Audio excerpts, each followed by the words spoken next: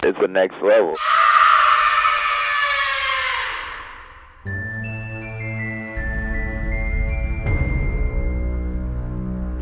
Do you ever fantasize about being killed? Do you ever wonder about all the different ways of dying? You know, violently? I wonder, like, what would be the most horrible way to die?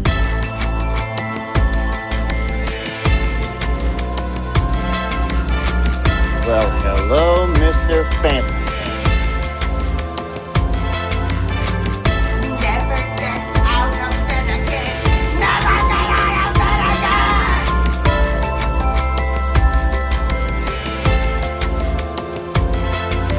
I have come here to chew bubblegum and kick ass. And I'm all out of bubblegum. The following program may contain mature subject matter. Discretion is advised. Okay, let's start this episode off with a bang. Let's talk about Wednesday. The series, not the day. Furthermore, let's talk about Gomez in particular. Luis Guzman's Gomez. Yeah. And let's address the fact that the internet has officially become the home of all whining, bibbling toddlers who hope that by posting their immature comments online, whether it be racist, sexist, political, or otherwise obnoxiously infantile gibberish, it'll give them some satisfaction of anonymously being a tough guy behind a keyboard or phone that is smarter than they. I don't know. Fictional characters. This is what people were in an uproar about. Who was it? Vanity? Was that the magazine? That posted the first picture of the Addams family. The family. We got Pugsley, Wednesday, Morticia, and Gomez. And people freaked out about Luis Guzman's Gomez. Oh, he's ugly. Oh, he's not Johnny Depp. Fictional characters based on a comic strip that originated something like, 84 years ago? A character that's been played by several different actors and in many different forms. But this was the hill that some felt they needed to die on. Because, he's not Raul Julia. I do not understand what it is with people's obsession with just the 90s Addams Family. It was 2 movies, guys. 2 movies. Yes, they're awesome. I love them. I own them on all 3 formats. They're great flicks. I get it. But it's not the only version of Gomez to ever exist. And not to mention, do you honestly think you're going to replace, Raul Julia? You can't bring him back from the dead, so you're not going to bring him back, and you're not going to find someone who's going to be able to do that version ever again. So why not do something different? Tim Burton said he was going with the original comic strip look. I think Guzman pretty much nails it. And then here's the thing. This was the real kicker of it all. Was the exact next day, the trailer's released. And suddenly, those same people who cried about, "This is not my Gomez," who cares? Anyways, they came to their senses and realized that this series may not be that bad. Oh. So, you thought because you saw a picture online of what he looked like, that was the epitome of the worst ever Gomez. But then you saw the trailer the next day and you're like, oh, wait, this might actually be pretty good. Yeah, the best was I read a comment online from the picture. This was the day before the trailer was released. There was a picture online and someone wrote, "I don't see any chemistry with these characters. This will never work." How can you get chemistry out of a picture? Now, seeing the trailer and saying I don't see the chemistry, okay, maybe I would be okay with that, because at least you're seeing some form of, motion picture here. But I don't know. This is the internet, guys, and it's sad. It really is. And the worst part was, at first I thought, okay, I get it. Maybe a lot of people are not familiar with the New Yorker comic strip that, Charles Addams created back in 1938. So I was posting the picture on, certain posts and whatnot. I even did it on my own, personal What Lurks Behind Podcast 0 page. Just to let people know, hey, this is what Tim Burton's doing. This is why, Gomez doesn't look like Raul Julia. And people still didn't get it. I actually had one guy lecture me up one side and down the other about how comics transferred into motion picture media never turns out okay, so this is not all right. And, it was a huge paragraph, too. One of those too long, didn't read the whole thing fucking things. But anyways, I don't know. And here's my thing. Luis Guzman is a veteran actor. He's a great guy. I'm sure he didn't go into, filming this series going, gee, how bad can I do this role? Can I ruin Gomez for everybody? I'm pretty sure that's not what his approach was, so people need to stop. I know, wishful thinking, but they need to stop. What they don't need to stop, though, is coming back to this podcast, because from the Next Level Network of Podcasts and Studio Zero, I welcome you back to the episode where I promise I'm not going to rant that much. Welcome back, everyone, to What Lurks Behind Podcast Zero. And I am your host, Postmortem Paul, and this is episode 127. I actually meant to do this one last week, but I was kind of finishing up the Sandman series, and I thought, you know what? Hold off a week, finish this series so I can talk about it on this episode. But featured presentation for this week, the featured review, is not the Sandman. I will talk about the Sandman in a minute, but I actually talked about this movie briefly on the last episode. And then after I released the episode and everything, I was thinking to myself, you know what, Paul? Like, this movie deserves the full episode treatment, the full review treatment. So this week, we're going back to that Hulu film, the one that's on Disney Plus pretty much internationally except for the United States. Yeah, we're going back to Prey. That will be this week's featured movie review. But now the Sandman. I do want to talk about the Sandman very briefly. Going to keep the spoilers to a minimum because I know that not everyone has watched this yet. It's only been out since August 5th. 17 days? I know. I say most people haven't seen people haven't seen this yet. They should have by now, but not everyone is that person that, oh my god, it dropped today, I must watch it within the first 30 seconds of it being online. And if it's not there, I'm going to go straight to the website and rant and rave about, you failed me. Last Drive-In fans, we know what we're talking about here. Poor Shudder. I swear to God, if they are off by 5 minutes or 5 days, it does not matter. Fans will tear them apart if it's not on there at 3 a.m. Eastern time. It's like, oh my God, calm down. Anyways, the Sandman. So I did finish the first season of it. It ends really strong.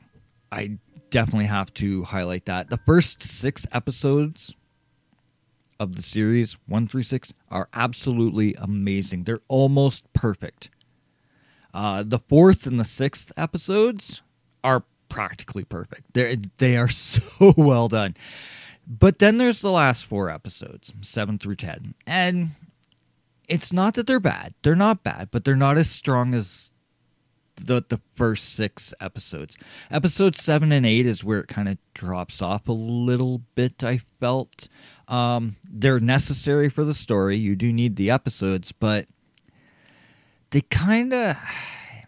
I think it's because there's such a tonal shift from the first 6 episodes to the last 4 that the first 2, so basically episodes 7 and 8, seem like they're just out of place.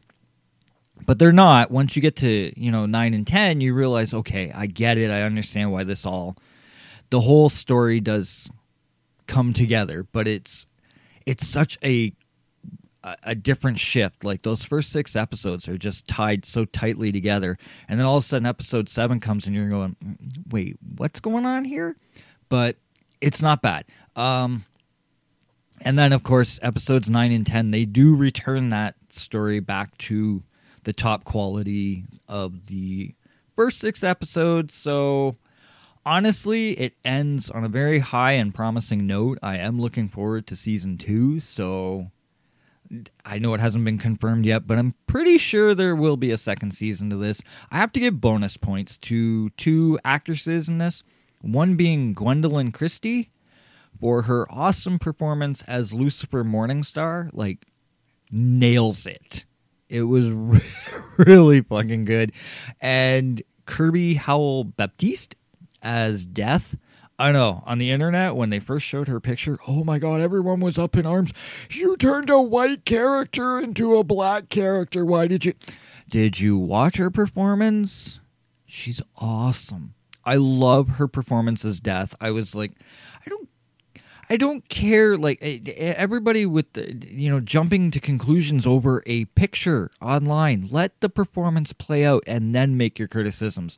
Because Lucifer and Death were easily my 2 favorite characters. On top of Joanna Constantine. It was weird.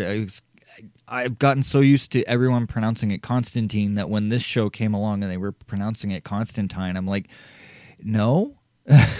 That being said, Jenna Coleman does a great job as the character. And then there's Tom Sturridge, who's playing Robert Smith of The Cure. No, hold on, scratch that. No, he's not. He's playing Lord Morpheus. He's playing our Sandman. But man, is he channeling some Robert Smith of The Cure. I'll give him that. And it's pretty awesome to watch. And then there's a small role, if you catch it. Mark Hamill is also in this series. I think he only has 2 small little cameos. They're fun. Overall, I really enjoyed the series. I'm looking forward to season 2, as I said. One last thing.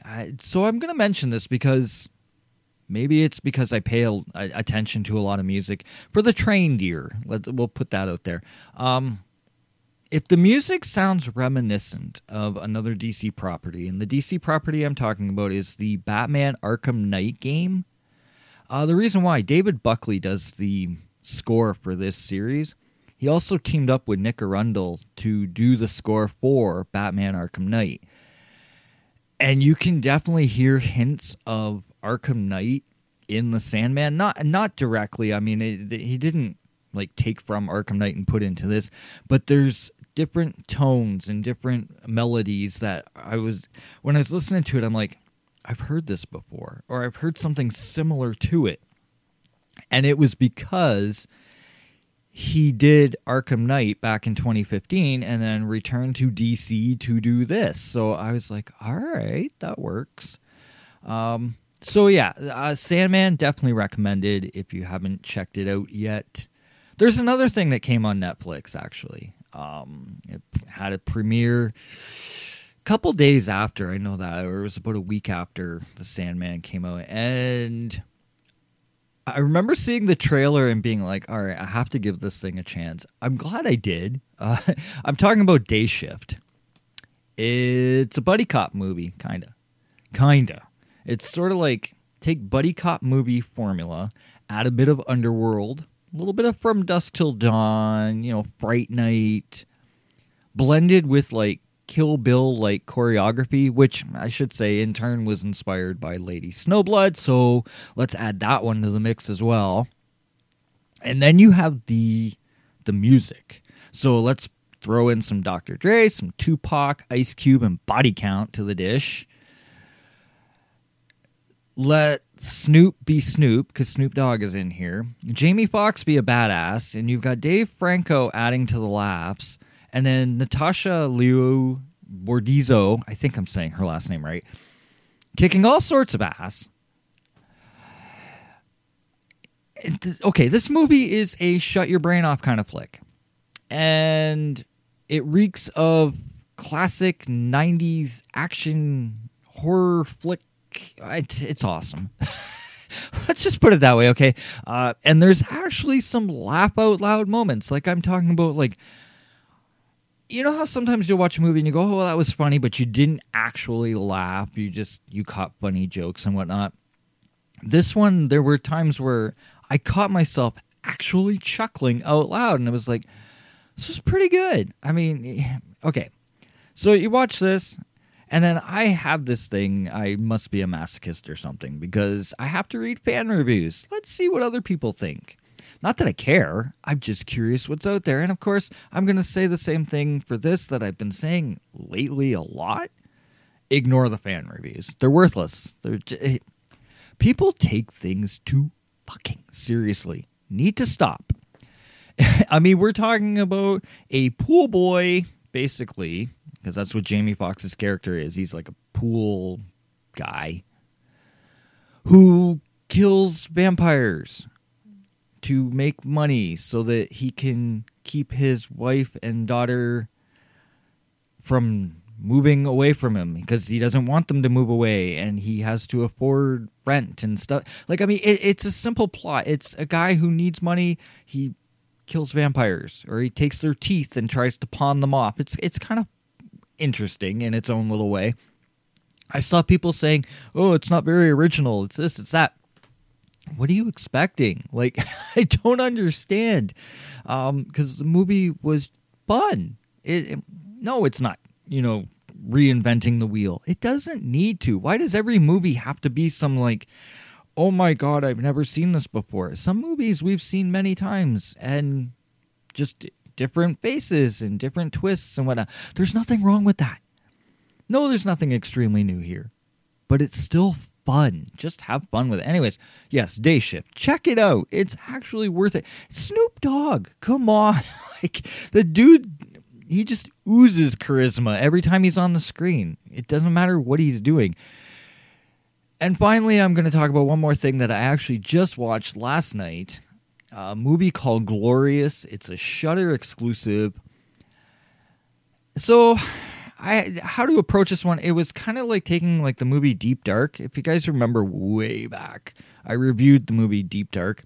Okay, 2015 flick, whatever, indie flick. Not well known, but if you've seen it, take a bit of that, mix some Lovecraftian, cosmic horror to the mix. There's some dark comedy and some wonderful voice acting coming from J.K. Simmons. Basically, it's a story of two characters, a heartbroken man in a bathroom stall and a godlike entity. That's the character voiced by J.K. Simmons. Let me put it to you this way. So I talked just recently about Day Shift, and I said, not everything has to be completely 100% original. This one, it was nice to see something that's not like everything else these days. Now, it still does have a bit of, you can see where it pulled some influence from and whatnot, but it's more or less a little bit more original. Directed by Rebecca McKendry, who's also directed All the Creatures Were Stirring, and she's been on Eli Roth's History of Horror, Shudder's Behind the Monster series. So if you're familiar with Shudder and AMC and whatnot, you've seen her before. She does a good job with this one, especially considering that it takes place in one location and has two actors for the most part. J.K. Simmons, he steals the show. And you never see him. Like, it's just his voice, but he fucking nails it. His voice performance is very fun. He has some cute little quips while also coming off as almost very serious. It works. The movie utilizes a similar color palette to Color Out of Space, like the purples and the pinks and that sort of stuff. It really pops on the screen. And Color Out of Space, I mean, great Lovecraft flick, directed by Richard Stanley, starring Nicolas Cage. Yeah, that one. If you haven't seen that, I recommend it. Anyways, as for this movie, good use of humor. There's some nice blood spattering while not overdoing it with the gore. Well, up until the end of the film, anyway. But that's the other thing with this movie. It's a nice build-up. It doesn't... it's 79 minutes long, too. It's not a long flick. And here's a bit of trivia for you. For me, anyways, this was serious bonus points for the movie because Clint Carney's name is linked to this. He came up with the monster concepts. Now, if you know who Clint Carney is, he's also the brain wizard behind the band System Sin, which they're like an industrial goth kind of band and whatnot. Anyways, anytime I ever see Clint's name involved in anything, whether it be a music video, album, movie, whatever, I'm instantly intrigued. His name, he's the one who came up with the monster concepts, and I was like, 2 extra bonus points for this movie. It's a fun movie. Very dialogue-driven, though. It's a talky movie. It almost reminds me of like a Tarantino flick, in a way. So the thing is that if you're into those films where you want more horror elements, more action, and less spoken pieces, well, maybe this movie's not for you. But for me, the movie worked, and I was quite entertained. And giving it a number value, let's say 6 out of 10. It was decent.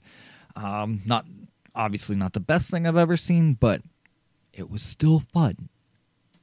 And now it's time to move on to our feature presentation. And yes, I know I talked briefly about this one last episode, but Prey deserves that full breakdown. So we're going to do the trailer timeout, which is just like a little teaser kind of thing. And then when we return, we'll time travel back to the 1700s and one of our first encounters with a predator. The 2002 straight-to-streaming release that has everyone buzzing, Prey. Back in a moment, kids. There's something out there. I've never seen anything like it. I'm not frightened by a bear. It's not a bear.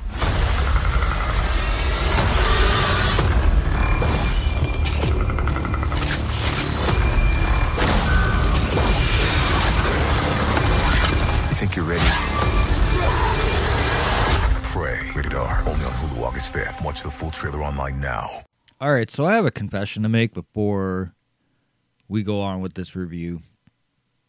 So, you know how on social media they'll tell you about your memories, right? And it'll be like, oh, 10 years ago you posted about ducks and you shared this post, and 3 years ago you took this picture with that person and blah blah blah blah blah. Anyways, you get the point, right? So on my memories lately, a lot of the memories have been, you recorded this episode on this day, you released this episode on that day, and there's been a couple of them that have come up that I'm like, oh wow, I totally forgot I recorded that. Like, for example, my top 5 favorite Stephen King movies, which it was interesting because I was thinking to myself, I'm like, sometimes that list varies. Like, it all depends on my mood and what I watched that week and stuff like that. So I was like, I wonder what the 5 movies were. So I went back and revisited that episode, which is, sometimes it's hard to listen to your own voice because it's like, oh my God, I sound hideous. And I know it's a personal thing and whatnot. But anyways, enough of that. As I was listening to the episode, I realized something that was somewhat embarrassing, was just how angry I was back then. I'm surprised some people have stuck with this show throughout the whole thing, because I was like a very vulgar and angry man back then. And it's funny because this is almost 4 years later, and now I just sort of have like this kind of attitude about things. So it's kind of cool though when you go back and you listen to things you might have said or did 10 years ago, 4 years ago, 5 years ago, whatever, and how you've changed. I think that's sort of why this whole like cancel culture thing pisses me off sometimes, because even myself as a podcaster, when I first started this show, I wasn't sure what I was doing. I was going through a period in my life where I was angry and stuff like that. You guys all remember the episode I did where I basically talked about, the passing of my dog. Like, things were a different time, and also my approach to film was differently. Like, I viewed things differently. Like remakes and reboots and stuff like that. 4 or 5 years ago, I was that same guy who was like, stop remaking everything. But then as time has gone on, I just kind of realized that, okay, Hollywood's not going to stop remaking things. So it's a matter of, do I want to watch it or not?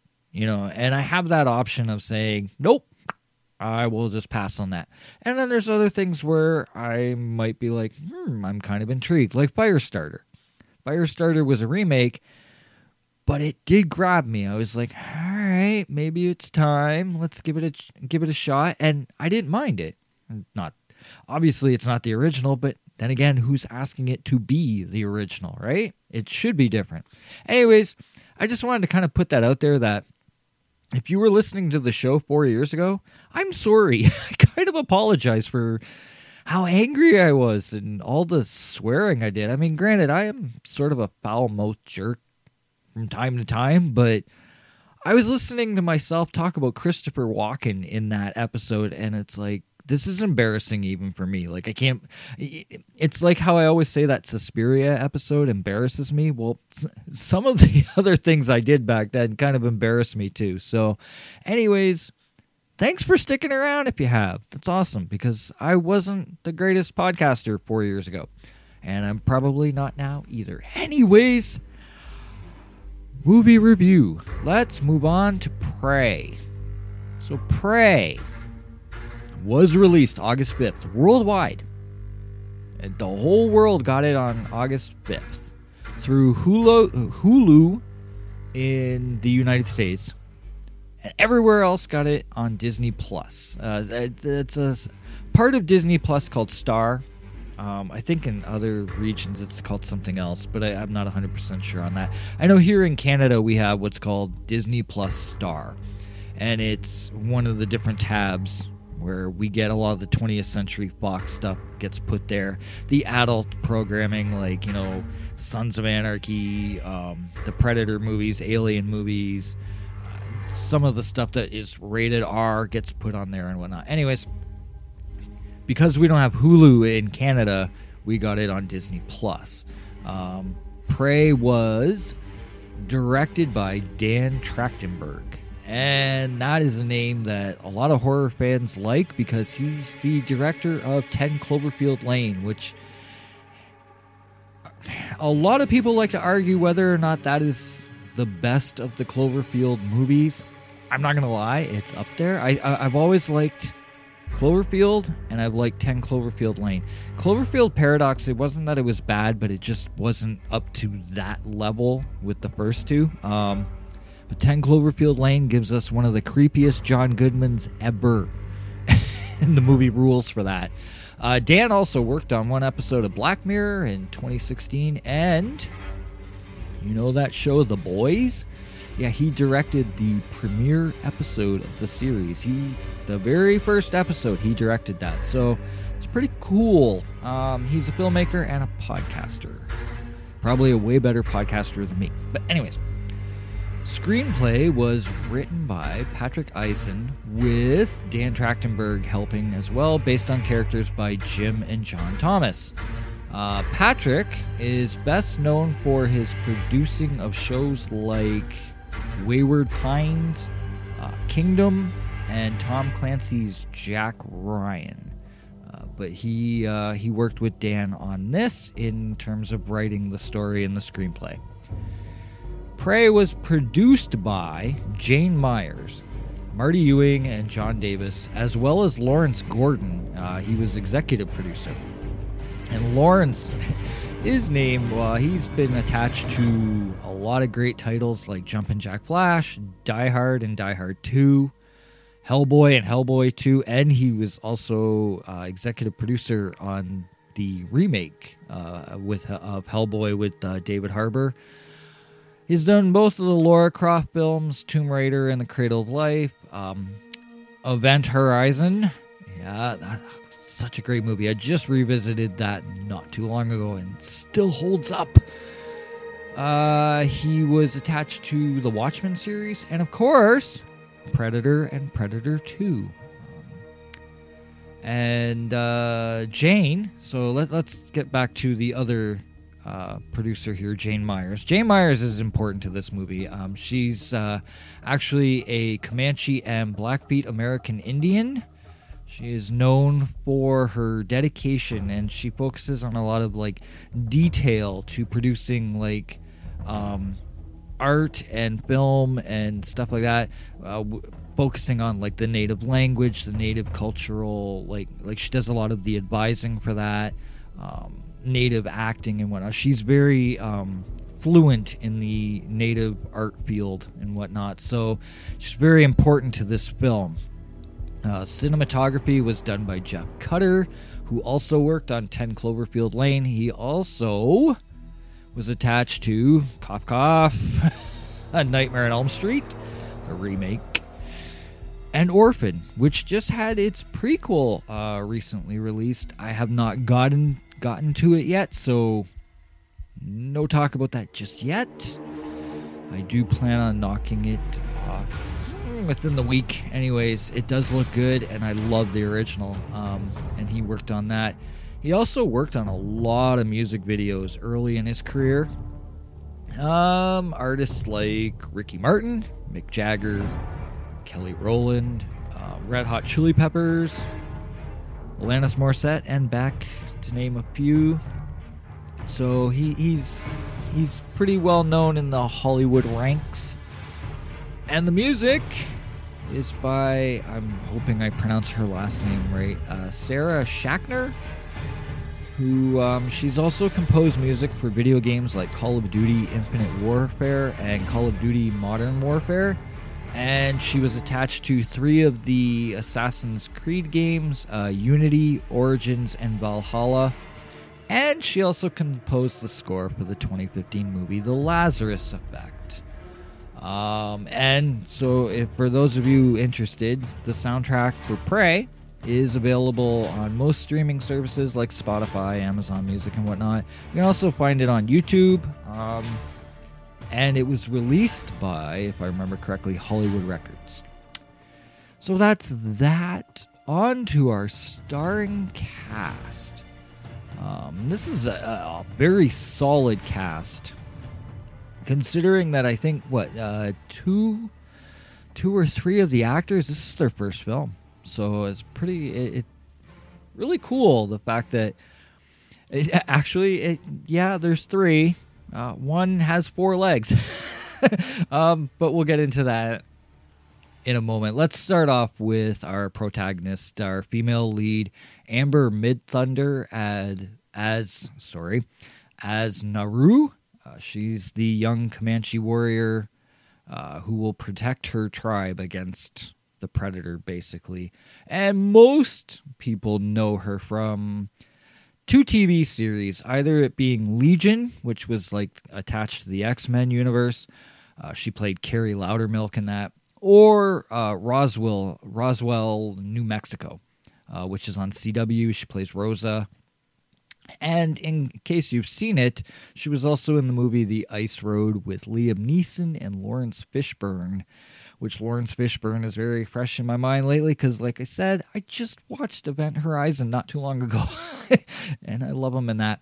Also, in terms of Amber, one of her earlier roles, she did a 6-minute short film called Don't, and she was the writer, she was the director, and she was the lead actress in that. So that's pretty cool. She's, getting her feet wet in all different aspects of filmmaking and whatnot. She has something like 31 credits in total. So, I mean, she's building up the resume. Now, her brother in this, and I hope I'm pronouncing the name right, Taibbi. I'm not going to lie. I'm not good with the names for this movie, so I usually call him her brother, which is horrible. Anyways, he was played by Dakota Beavers. And as I said, he's Naru's brother. He's a skilled hunter and whatnot. He's actually born, he was born in Arizona. And this is his debut role. It's his only role so far. The interesting thing about it is in the movie, he's playing the older brother. In real life, he's 3 years younger than Amber. So it's kind of funny. Even though he's the younger one, he's playing the older one in the movie. But, I mean, you really couldn't tell. I mean, it works very well. Let's talk about our Predator.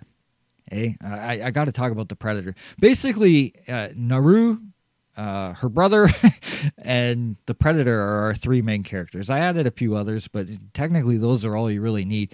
Anyways, the Predator was played by Dane DeLiegro, and he's more of a primordial Predator. He's an earlier version, so he doesn't have all the...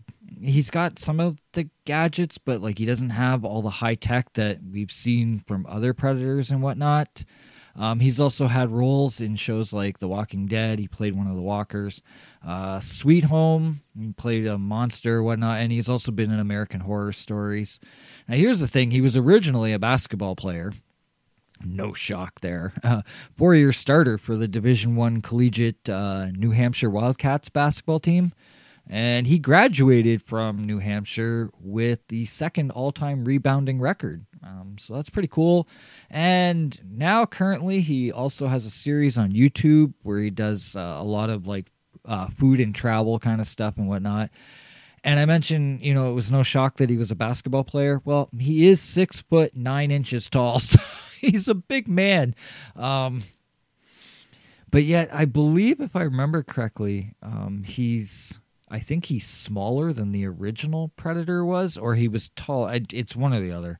I know there was some trivia about, like, it seems to me he's actually smaller, because I think the original Predator was like 7'4", I think it was, or something like that. I don't know. It was a big, big man. But yeah, so Dane was originally a basketball player. Moving on to now, we have a few other characters we're going to talk about now. So Michelle Thrush, she plays Aruka. She's basically Naru's mother. She's a Canadian actress and First Nations activist, part of the Cree tribe. She's done a lot of TV work, but she was in the movie Dead Man with Johnny Depp.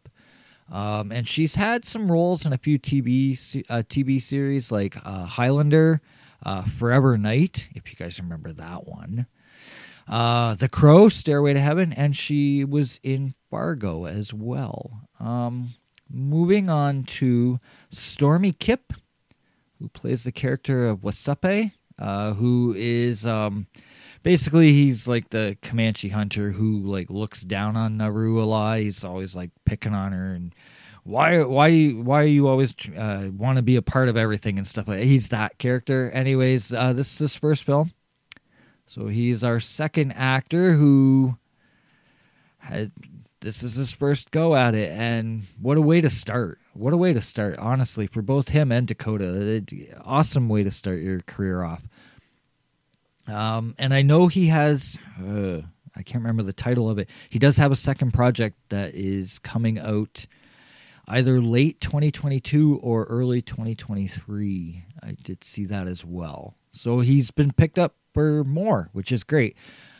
Moving on to Chief Ketu, was played by Julian Black Antelope, and I also noticed that sometimes they would refer to him as JBA. He's also had roles in shows like Penny Dreadful, Dominion Creek, Blackstone, The Secret History of the Wild West, and The Flash. He represents the buckskin black horse family of the Weasel people, and he's a Canadian actor of First Nations, Central American, and Irish descent. So I thought that was worth mentioning. A lot of the actors in this were native, which is awesome. Because of the whole idea that this is taking place in the Predator is basically after a native tribe. This was great that they went. They got the right cast for this. It was very well done. 3 credits left. Mike Patterson is Big Beard. 43 acting credits, but he's probably best known for his role in Punisher Warzone when he played the motel manager. And then we have Bennett Taylor as Raphael Adolini, and he's he plays the character of the Italian translator that was hired by the French. And his character, actually, there's a callback to his character because he was alluded to in Predator 2. And then also his character popped up in the comic book edition, the series Predator 1718. That came out in, I want to say 95 or 96. It was around there, I know that. And he's worked on CW shows like iZombie, Supernatural, and Arrow. Finally, this is the cast member I like talking about. This is the other cast member who, this is their first movie. We're talking about Coco playing Sari. Coco. No, it's Coco. Was a rescue dog. No acting training prior to the filming of Prey. However, the internet has taken to nicknaming Coco as best supporting actor in this film. So see what happens when you put a dog in a movie. All of a sudden, it's like automatically a great movie. Most of the time, anyways. The runtime for the film is 1 hour and 39 minutes. It's rated R for strong, bloody violence. And some people will call it Predator 5, but for the most part, it's called Prey. And interestingly enough, it's the first Predator movie where Predator is not in the title. Even though you will get the odd person who will call it Predator 5, but it's not. It's called Prey. Synopsis for Prey. Set in the Comanche Nation 300 years ago, Prey is the story of a young woman, Naru, a fierce and highly skilled warrior. She has been raised in the shadow of some of the most legendary hunters who roam the Great Plains. So when danger threatens her camp, she sets out to protect her people. The prey she stalks and ultimately confronts turns out to be a highly evolved alien predator with a technically advanced arsenal, resulting in a vicious and terrifying showdown between the two adversaries. And for the review section of this episode, we're calling this, There Are Those Who Love This Movie and Those Who Are Wrong. Okay, so first things first, and there's a few important factors to this, but first things first. For me, it's all about the dog. Sari, or, Naru's dog, companion. Like I mentioned, and I mentioned this last week as well, this is a great story. A rescue dog had no previous acting experience whatsoever, was adopted specifically for the movie, and only 2 months before shooting. So they had very limited time to work with the dog. Coco's breed. Why do I want to keep saying Coco? I don't get it. Coco, her breed is a Carolina dog. It's a rare breed of wild dog that followed first humans to cross the Bering Strait, 16,000 years ago or something like that. Anyways, Dan Trachtenberg, he wanted to cast a dog that would be period accurate, and Carolina dogs are direct descendants of those wild dogs of, thousands of years ago and whatnot. So that's why they went with Coco.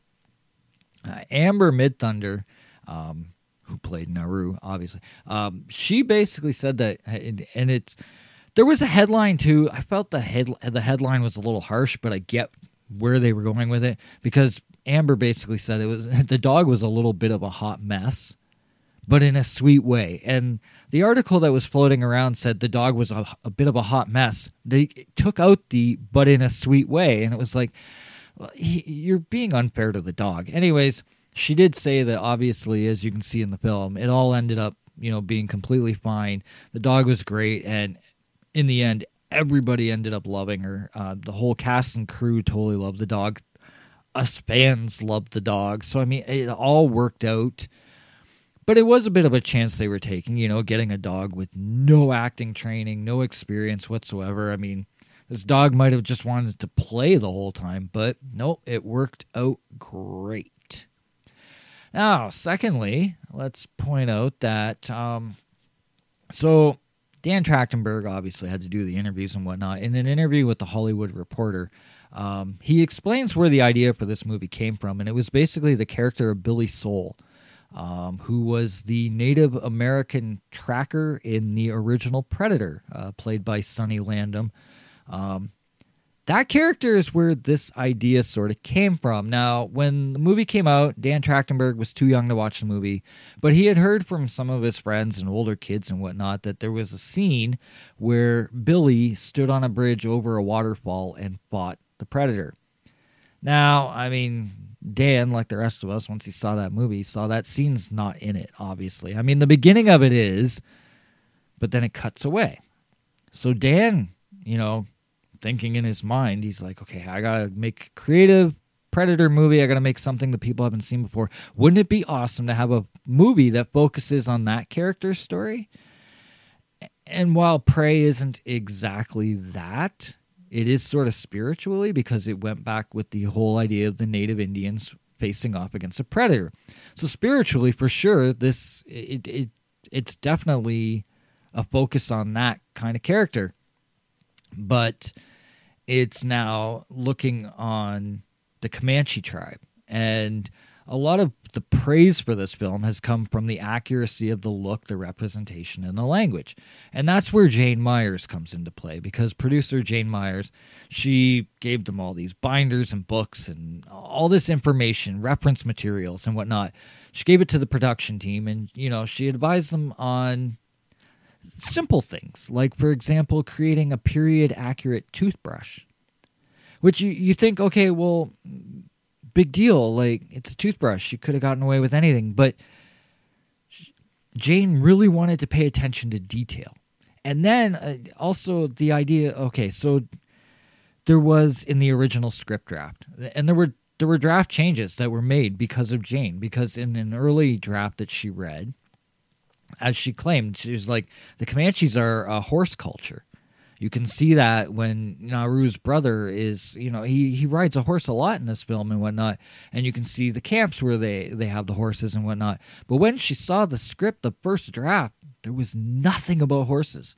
So this is where Jane puts all her detail into the movie and basically says, no.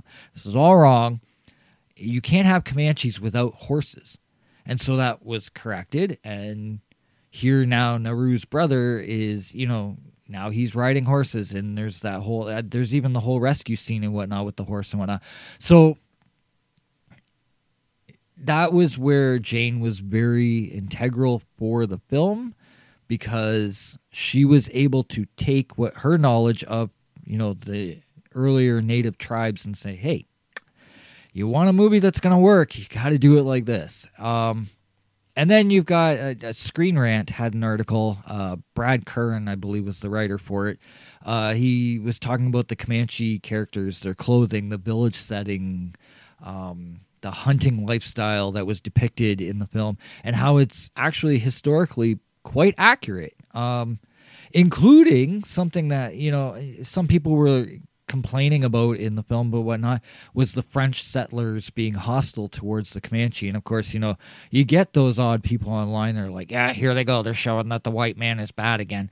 But actually that was pretty accurate, that the French did treat the Native Indians like shit. I mean, if you have been paying attention to anything in Canadian news over the past year and a half, yeah, white people weren't exactly very nice to Indian people, okay, like the native people and whatnot. So let's not act like that was not accurate. Yes, it was.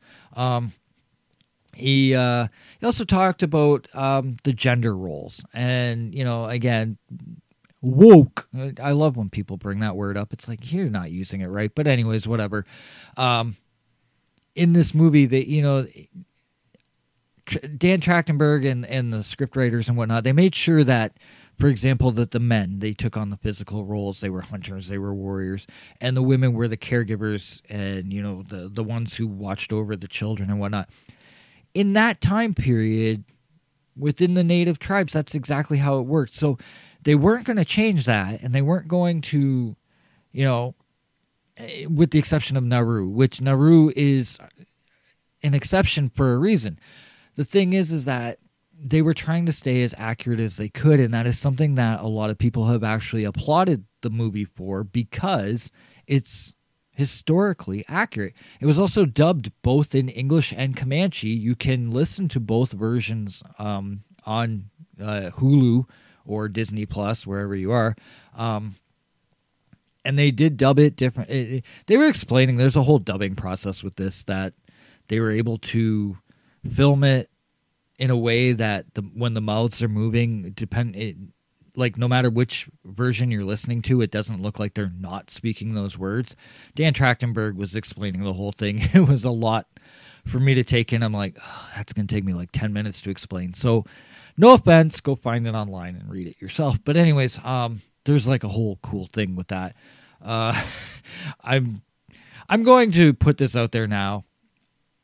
I'm not a know-it-all for everything that comes with this movie. There was a lot I was learning on the fly, and I was just like, I just want to talk about the movie. So, anyways, and the Comanche language, I will say, is it's a Numic language of the indigenous Udo Aztecan family. I thought that was kind of cool. I was like, write that down. Yeah, like it's a very accurate film. Let's put it that way. For a film that's fictional, and I'll talk more about that in a bit. So I should also mention, because I keep talking about the streaming service aspect of this, this also was the #1 debut on Hulu and the most viewed premiere of any TV show on Hulu or Disney Plus ever. So that says something. If you see that trailer, I mean, the trailer alone, like the full trailer, that pulled everyone in. There was a lot of people going, this is intriguing. I think I like where this is going. There is a possible controversy that comes with this movie, though, and I'm hoping that nothing more comes from this, but who's to say? Because when the plot and the movie poster were released, there was people who pointed out that there's a 2019 fan film called Warrior Predator. Filmmaker was Chris Notarized, something like that. Anyways, I can't remember his full name, and I know I'm babbling that up. But anyways, he did a fan film about a 16th century native girl fighting off predators, and I guess this looked very similar to that. And when he was asked about it, he said that Disney or 20th Century Fox never contacted him, nor have they compensated him. And I guess one of the glaring similarities is the face paint that his character was wearing. Looks very almost identical to Nauru's. Is this a coincidence? Probably not. So hopefully this doesn't become something that, eventually overshadows the film, because with all that said, this is still a very likable movie. And the reception for this film, for the most part, has been quite positive, which is definitely refreshing for once. I mean, think about it. What's not to like here? You've got a badass predator, a more primitive version, but still, it's an early version. It's not as advanced as some of the other hunters, and but that's what helps make this story work on a lot more levels. Yeah, okay. So, the complaints online. How does a little girl take down a predatory alien that's twice her size? And while it's not as common as the love for this movie, there have been the, I don't like this, so I'll call it woke people. Yeah. Funny how in the late 70s, well into the 80s, no one had a problem with Ripley or Sarah Connor being in a badass, being a badass, being in a badass film. But in 2022, Nauru takes on a primeval predator in a fictional story. And a handful of jerks, they take to the internet and they feel the need to let the world know how they were feeling butthurt about it. And I understand a lot of complaining online is like 1% of all the people, because there's so many people that are just too busy enjoying it to care, to take to the internet. I get it. And I stated it last episode. I'm going to reiterate it in this episode as well. This is a movie about an alien coming to Earth and hunting and killing. It's a completely fictional story. And the thing that some people take concern with is that Naru goes up against a 6 foot, 9 inches tall alien and survives. Okay. Do you feel better about yourself now that you have, been a whining baby online? I mean, let's note also here, okay, look at this movie for a second. The guns and the high tech have been taken out of the mix, and that helps level the playing field. And on top of that, the other thing I saw was like people were like, "Oh, a bunch of armed Marines couldn't take down the Predator, but a little girl can." Different time frames. Let's see. The point of the original Predator film was to show that your grand military that is so powerful and great actually wasn't. And these were big buff men with big biceps and practically woman-sized boobs and whatnot. Oh, yeah. But they couldn't take it down because they couldn't think to its level. This movie, one thing it does very well is it shows that Naru is a character who thinks. And she observes things and whatnot. It took the muscle out of the game. Sort of like the first movie did, too. And a lot of people didn't catch that. And I mean, let's be fair. Okay, so you're watching this movie. I could understand a lot more hate if the dog had died. Because I'll admit, I saw that trailer for the first time and I was like, the dog dies and I riot. And I think more people would have rioted over that than, let's say, if Naru died. No offense, Amber. But spoilers, brother dies, okay. But if the dog had died, I probably would have lost it. Coco is the key, okay? Or Sardi, as she's known in the movie. But you put a companion dog in any movie, especially one like this, and it will work. I Am Legend is powerful for a reason, and it's not Will Smith. Not taking away from him. He's great in the movie. But it's the dog, okay? And kudos to the cast and crew for being patient with a dog like Coco, it's just okay. Let's move past the dog. I keep going back to that. Let's talk about the action scenes, the bloody scenes. I mean, you're in for some good shit when one of the first kills the Predator makes in this movie is a snake, and I mean he skins that CGI snake in one swift motion and then goes on to challenge a wolf and a bear. Okay, the bear was going after Naru and Predator just kind of took care of it. But isn't that an awesome scene when you see like the almost invisible Predator like lifting the bear up over its head and again showing muscle versus brains, because Naru is not going to defeat this Predator based on muscle, so she had to approach this differently, which she did. And then I have to go back to just very quickly the wolf. Wolf gave the Predator a bit of a challenge, and on top of that, when the wolf died, I was like, I'm warning you, do not kill the dog. Because watching the wolf die was hard enough as it was. And I mean, yeah, I get it. We watch a Predator movie to see the Predator take on humans, definitely, or xenomorphs in the Alien vs. Predator series. But you've now added snakes and bears and wolves to the kill count, and I'm okay with this. I really am. I mean, they're all CGI, so I'm okay with it. If it had been real, different fucking story.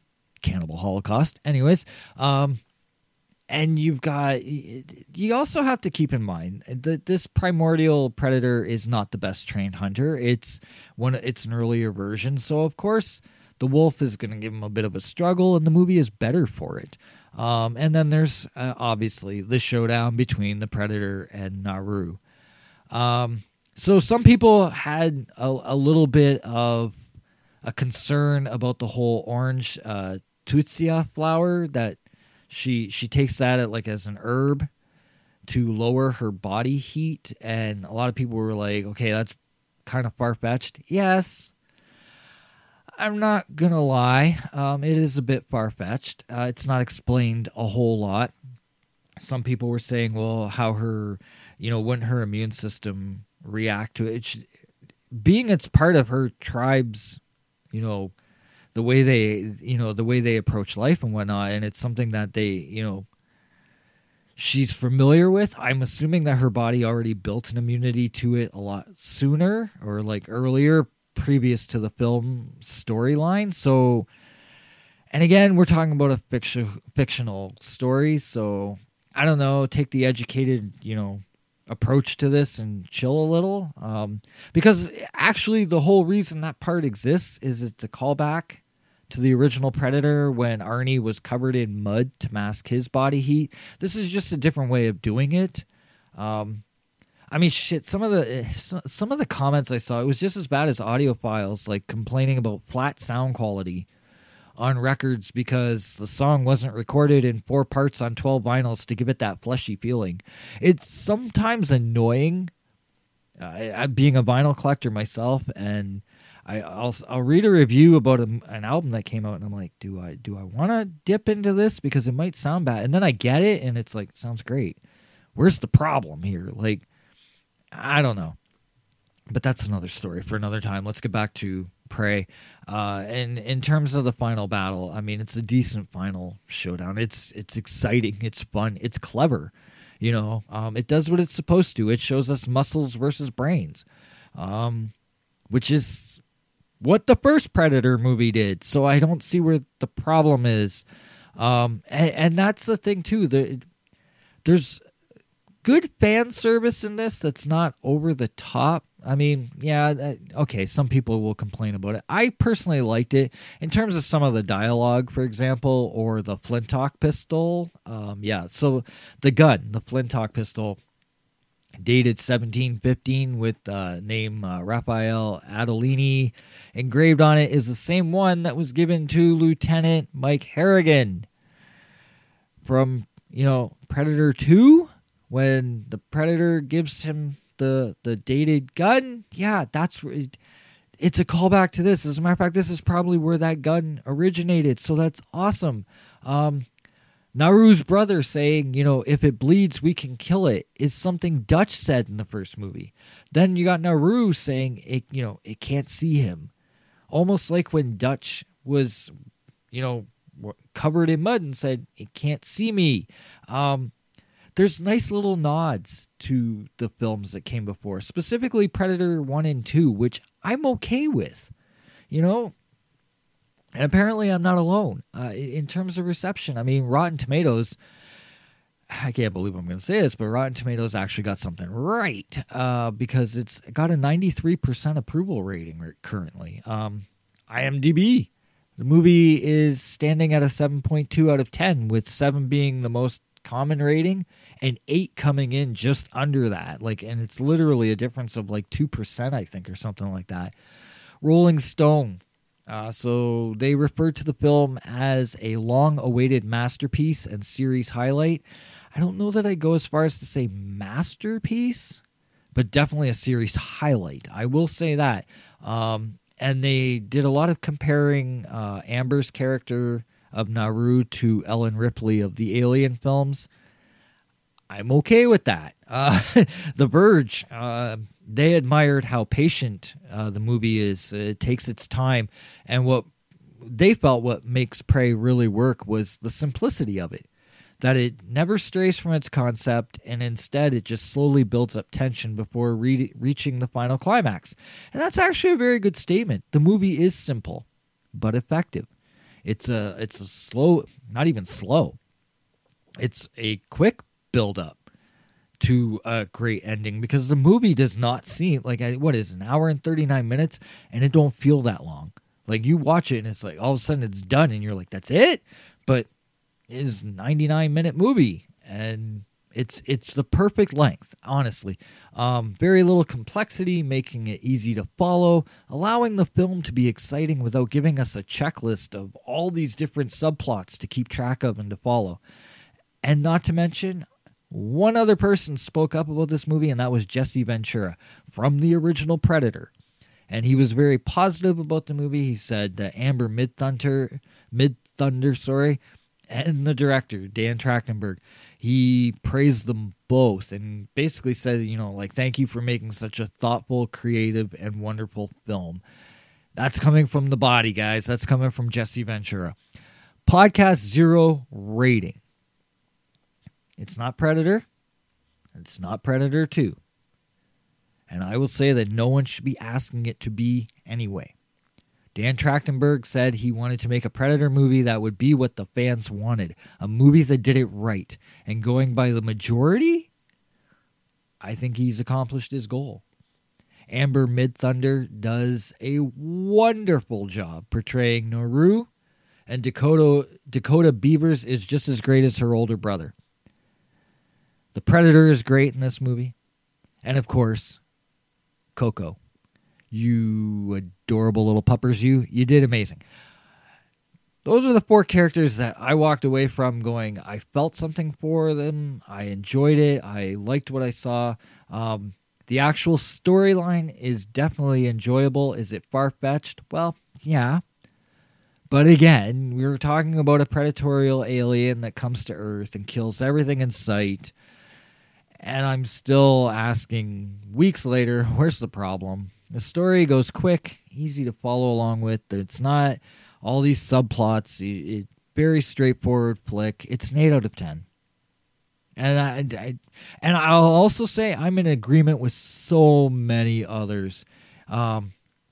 Instead of continuing storylines, instead of adding to this chapter and whatnot, Disney, if you want to further your Predator films, keep doing more and more, which I'm sure they do. I'm sure, especially after the success that they had with this one. This should have gone to theaters. It didn't, but it should have. Drop the Predator, put the Predator in various timelines of history, put it in like 18th century London, or I don't know, in the 1960s or whatever, something. And just show us what happens in each scenario, because this worked. Next to Predator 1 and Predator 2, this is my 3rd favorite film in the series. The other ones, whatever. And I'm that weird guy. I actually enjoy Alien versus Predator, even though they're basically, a complete hot mess, and not in a sweet way, but I still love them. But this was... I've watched this movie now 3 times, and I loved it practically more each time. So it's that kind of movie. It's very enjoyable, a lot of fun. It's an 8 out of 10, guys. For me, it's an 8 out of 10. And on that note, let's just wrap this thing up. Thanks for listening. You guys have been awesome. Yeah. I've never done that before. I have never actually mentioned a movie one week and then the next episode been like, yeah, actually I want to review the whole fucking movie. And that's what happened with this. Like I said, I've watched it 3 times, and it's not the last of the 3 times either. Like I will definitely watch it again. Like this, it's a fun movie, really fun movie, and not to be taken seriously. I think I don't want to always sound like I'm griping about other people's opinions and whatnot, but I just really sometimes I wonder, why do we approach movies so seriously? They're just meant to be entertainment, and I don't know. I enjoyed watching Prey, and I thought it was really well done. I liked it a lot better than I did, The Predator. Predators was okay, but The Predator, let's put it this way, I don't remember much about it. That's something I was actually talking. So here's a funny story for you. So I get in a cab one night, headed off to work, and I'm taking a cab to work. And of all cab drivers I get, just happens to be one that's a movie fan.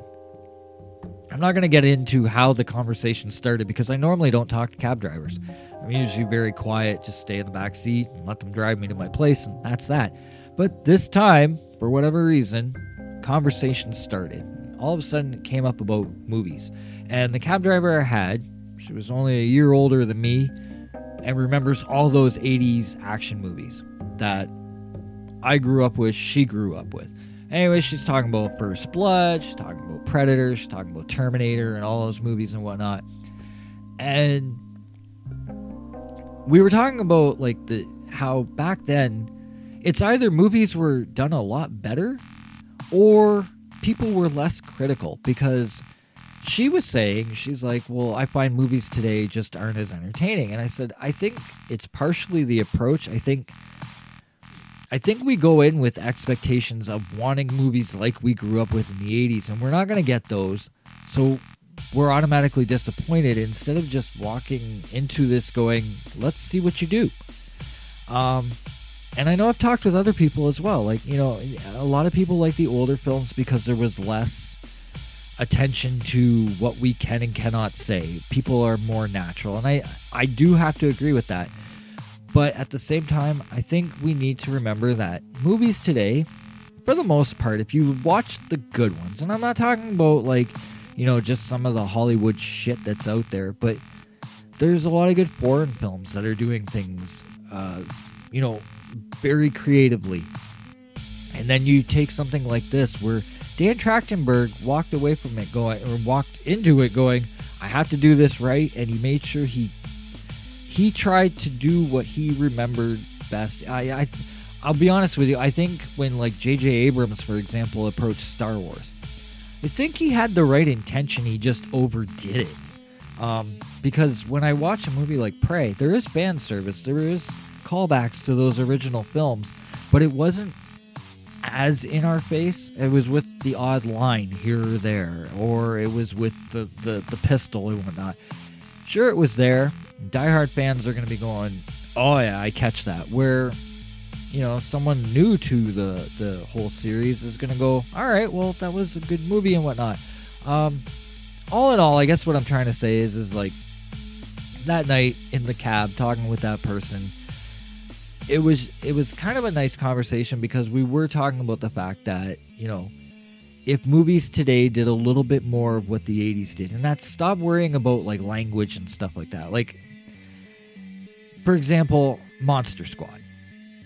It's an original flick, came out in the late 80s, and yes, it uses two words that if you put those in movies today, people will slaughter you for it. But that is human nature. We don't always censor ourselves, especially around our closest friends and family and whatnot. So those two words, and the words I'm talking about are retard and fag. Yes, they come up in the Monster Squad, and nobody's offended watching the Monster Squad.